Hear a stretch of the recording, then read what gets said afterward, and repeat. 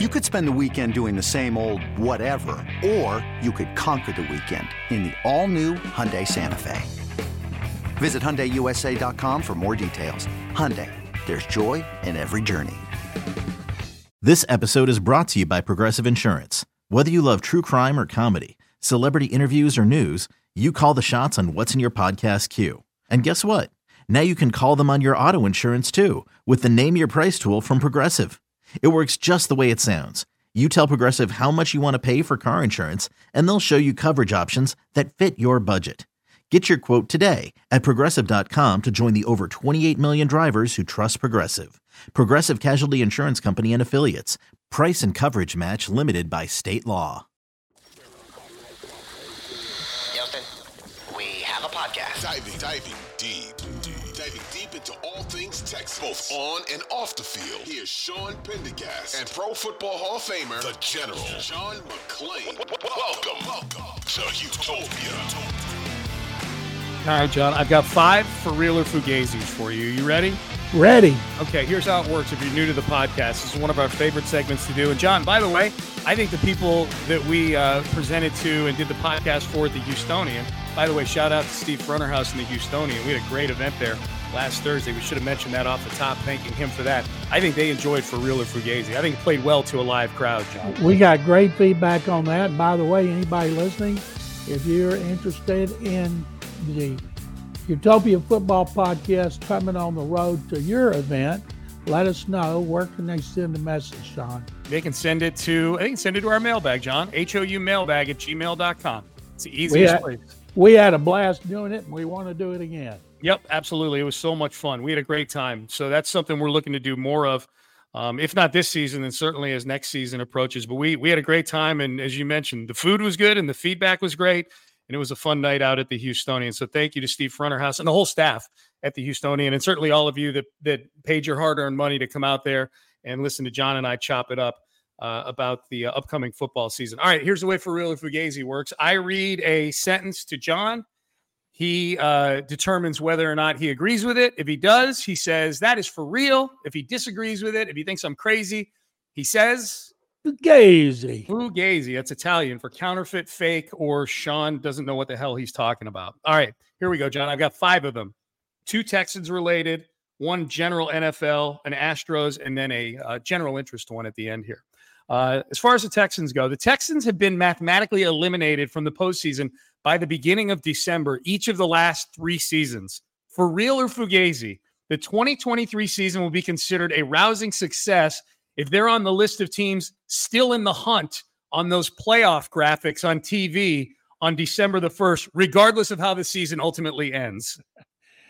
Sure, why not? That would be an accurate barometer because nobody's counting on it, and because it has been so long since they've been on those graphics. But I think if they could be, then that would be a great sign about the progress they've made. So, John, that is? For real. For real. Thank you very much. All right. You know what? I'm going to do a bonus one here just because I think this will get me a Fugazi. Kenyon Green has been abjectly terrible since he was drafted, and last night he was running with backups. Forreal Or Fugazi, the Texans should cut Kenyon Green by Tuesday at 4 o'clock. Fugazi. I would never give up on a former first-round pick after one training camp because I've seen several players in my career bomb out the first 2 years and then turn into really good players in the 3rd year. Usually you better do it in the 2nd year, especially if you're a number 1 pick. But probably what'll have that to do with that is how he's been working behind the scenes. Has he been working hard? Is he doing everything they're supposed to do? Is his weight under control? If he's doing everything they ask him to do, they'll keep him. If he's not, they'll get rid of him and do like the 49ers did with Trey Lance, just admit they made a mistake. Bonus, Forreal Or Fugazi, Kenyon Green is in a different uniform in 2024. Fugazi. Maybe it's just because I hope that he'll still be here and it'll work out. So I'm going to say that'll be his 3rd season, but he better not be a backup because it's anybody's guess. You don't keep highly paid backups. No, indeed. All right, John, here we go. Damian Pierce and Will Anderson did interviews with Aaron Andrews on the Fox broadcast that left the Fox crew gushing about the personality of this team. Did you see those interviews, John? Absolutely. They were gushing about them afterwards, the Fox team. Forreal or Fugazi, those Pierce and Anderson interviews were the best national TV PR the Texans have gotten since J.J. Watt was in the building. Absolutely, for real, when it comes to not playing on the field. And they purposely gave them to people they knew would be good. Mm-hmm. And then the fact that Will Anderson said it was nice meeting Erin Andrews and thanking her profusely, the Fox people just ate it up. So you couldn't have put two better guys out there for that situation. Like you wouldn't want to put Davis Mills out there. John, yeah. Davis has he has a personality, but he goes out of his way not to show it. But Pierce is always a great interview, even for a different reason than Will Anderson, because as you know, Dameon Pierce will say just about anything. Yeah, well, that was a dialed back version of Pierce they got. That was Seth and I were talking about that this morning. Damien's always great, but just as far as what peak Damien is, that was like a B- last night. He had a couple good lines. He was really focused on what was going on the field, which I guess should, in a way, make it sort of a B+ or an A- because it was just funny to see him get distracted by stuff going on the field during a preseason game that he wasn't playing in at that point. He was just on the sidelines watching. Both of those guys, John, we had Damien on the postgame show probably 2 or 3 times last year. Clint Sterner and I did. And we had Will Anderson on the postgame show after the Dolphin game a week and a half ago. They're both like that, John. They're both shake your hand, look you in the eye, address you by name. Nice to meet you. They're real. They're not just sincere guys. They legitimately have big personalities too. I was texting Omar Majoub, our friend who handles PR for the Texans. And I said in the fourth quarter, I said, just go ahead and send him Jimmy Ward and run up the score here with personality. You already gave him Pierce and Will Anderson. Give him Jimmy Ward now. And then the Texans might end up being the favorite team of everybody in the United States at that point, John. Yeah, unfortunately for them, it's the last time they're going to be doing any interviews on national TV. I know. Well, at least they maximized their minutes, as my friend Jim sure Ross did. Absolutely. All right, John, I got 3 more for you here. The Patriots have not picked. How about this stat, John? The Patriots have not picked in the top 5 in the NFL draft since 1994. Forreal or Fugazi, that changes this year. The Patriots will be picking in the top 5 in the 2024 NFL draft. Fugazi, I think they'll be picking in the top 10. I saw a very respected NFL writer who's covered the league forever last week have the Patriots winning the AFC East. And I lost all respect for him. Okay. You going to name names, John, or do I have to go Google? I can't do that. I don't want to embarrass him. Now, if they win the division, I'll unveil him.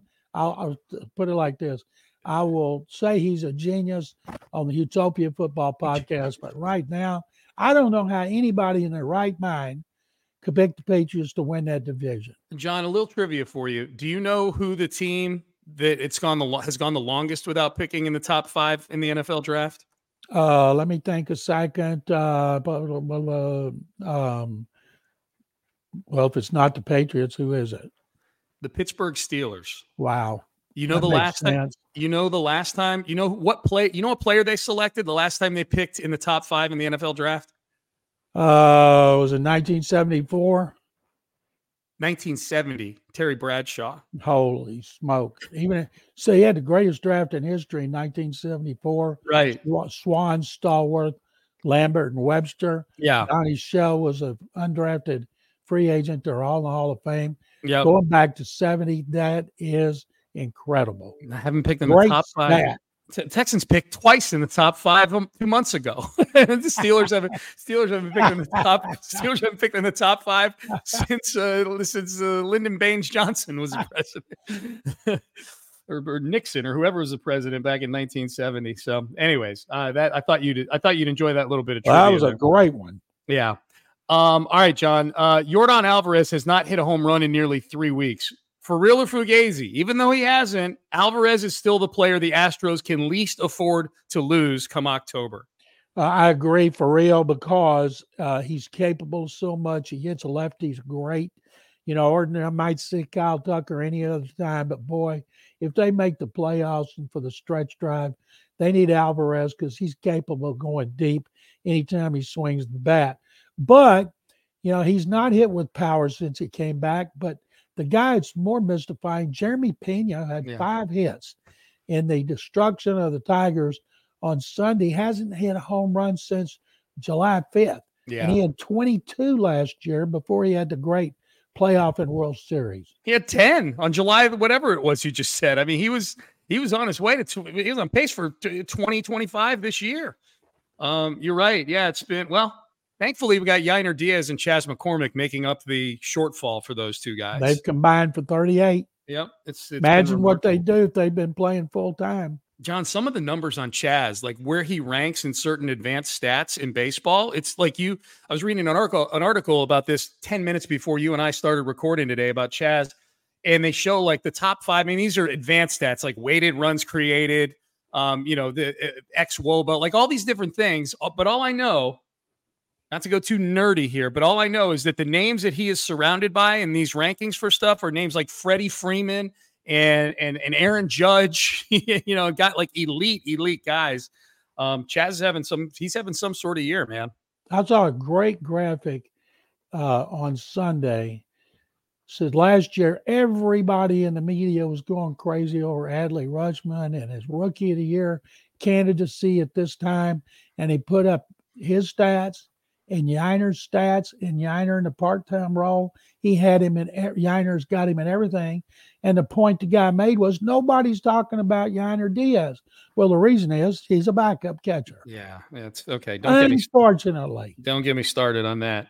All right, last one, John. Bob Barker passed away this past week at the age of 99. Forreal or Fugazi, Bob Barker is the greatest game show host of all time. I would have to say Forreal. Treyback was a great one. Gene Rayburn, forever. Richard Dawson was great, but nobody had Bob Barker's longevity, his success, and none of them lived as long either. No, but and dude lived a good life, man. Barker's beauties. It was that was some good stuff. John, my Mount Rushmore of game show hosts. You just named a few good ones that don't make like Gene Rayburn doesn't make my Mount Rushmore, but his iconic long microphone that he had on Match Game, I feel like should be retired in the Smithsonian or something, right? That was in the 70s, and the sexual innuendo they had on that show, they get run off the air today. I don't know, John. Have you watched Family Feud, the modern version now with Steve Harvey? No, because I liked Richard Dawson so much, I refuse to watch it today. John, Steve Harvey. Okay, because Steve Harvey, my Mount Rushmore is Bob Barker, Alex Trebek, Pat Sajak, Wheel of Fortune. Yes, he's had a good run. And Steve Harvey's on mine because I'm supremely entertained by him on Family Feud. I have to have some modern person on there, John. I say modern. Steve Harvey's like in his early 60s, but he's hilarious. I like Richard Dawson too.